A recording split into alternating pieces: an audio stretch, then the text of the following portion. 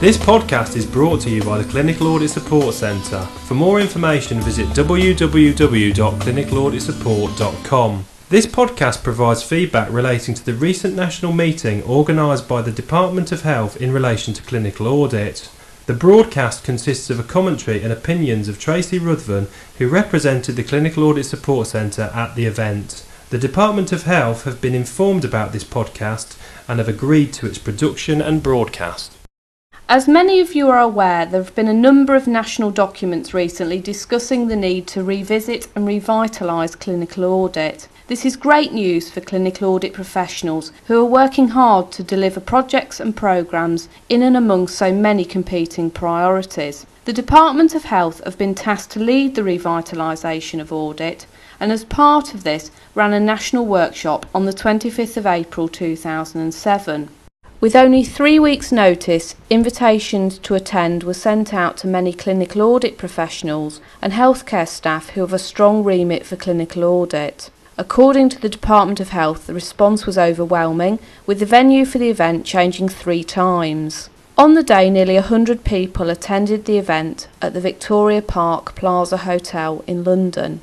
The setup for the day centred around a number of presentations and table discussions relating to a range of questions preset by the Department of Health. I thought it was useful that seating at the tables was pre-allocated, as this approach got everybody present talking to other people, networking and sharing ideas. A particularly good idea was to ask all delegates on arrival for their top 3 suggestions to revitalise clinical audit. These were written on postcards and handed back to the organisers. Initial presentations on the day were provided by Jane Moore, who is Director of Healthcare Quality at the Department of Health, Claire Stebbing, Assistant to the Chief Medical Officer, Jonathan Boyce from the Healthcare Commission, and Tony Rudd from the Royal College of Physicians. Dr. Jane Moore set the scene for the day, explaining that the Department of Health are devolving responsibility away from the centre, and she wanted everybody present to think about how we implement the white paper commitments to reinvigorating clinical audit, and also how a new national advisory group can support national and local clinical audit.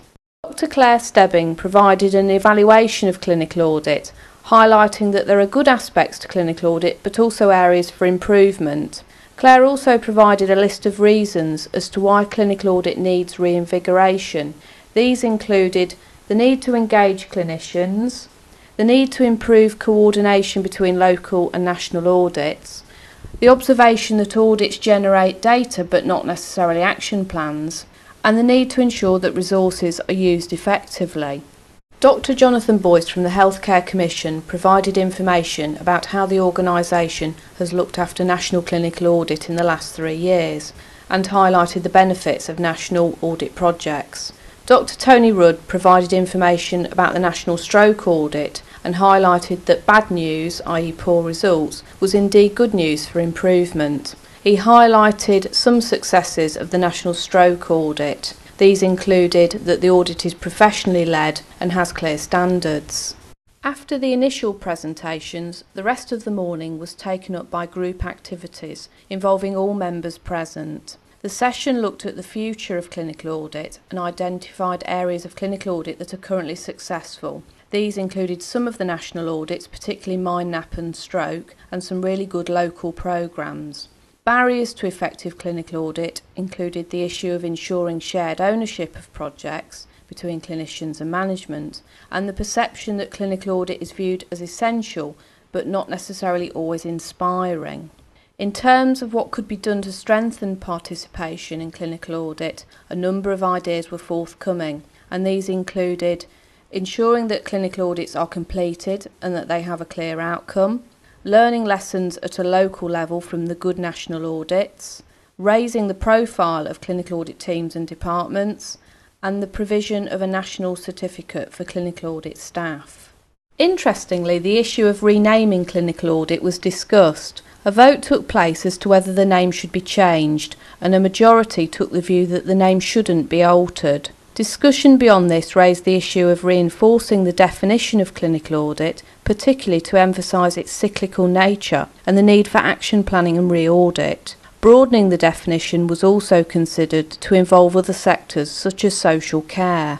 The afternoon session started with a presentation by Martin Ferris from Sheffield. His talk was entitled Empowering Local Audit. The presentation provided information about the pressures organisations face in delivering a clinical audit programme, information about national barriers, and a suggestion that clinical audit staff need to professionalise.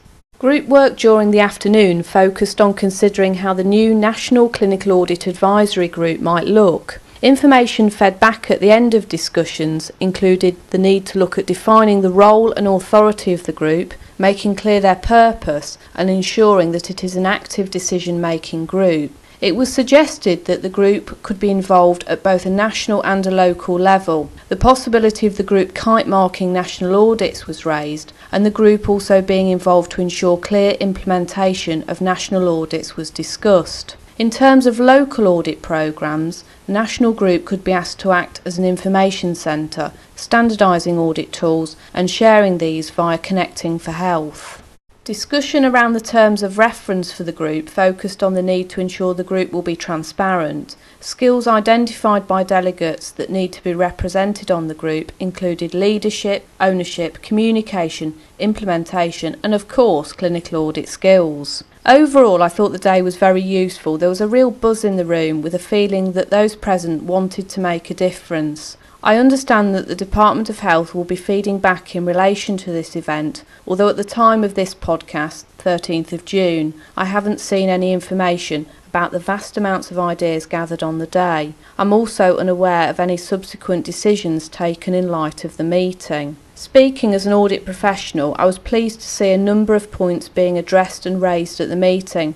For a long time I've been eager to see clinical audit professionalised, with more emphasis placed on clinical audit training and the delivery of more meaningful national and local audit projects.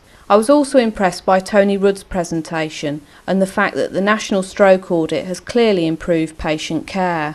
Discussion around the terms of reference for the group focused on the need to ensure the group will be transparent. Skills identified by delegates that need to be represented on the group included leadership, ownership, communication, implementation and of course clinical audit skills. Overall, I thought the day was very useful. There was a real buzz in the room with a feeling that those present wanted to make a difference. I understand that the Department of Health will be feeding back in relation to this event, although at the time of this podcast, 13th of June, I haven't seen any information about the vast amounts of ideas gathered on the day. I'm also unaware of any subsequent decisions taken in light of the meeting. Speaking as an audit professional, I was pleased to see a number of points being addressed and raised at the meeting. For a long time I've been eager to see clinical audit professionalised, with more emphasis placed on clinical audit training and the delivery of more meaningful national and local audit projects.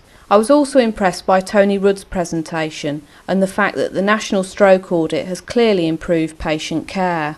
I'm sure that all healthcare staff will be really interested to see the impact of this meeting and take an active part in the revitalisation process that clinical audit is currently undergoing. I know many audit staff and others were unable to obtain a place on this event, and I have heard from several colleagues who were unaware a national meeting on the future of clinical audit had been called. With this in mind, feedback is clearly essential to ensure audit professionals do not feel isolated and disengage with the work currently being undertaken by the Department of Health. To help keep healthcare staff abreast of future developments, I'll be providing a further podcast reviewing my thoughts on the second national meeting taking place on the 4th of July. I hope you have found my thoughts on the initial meeting useful and informative.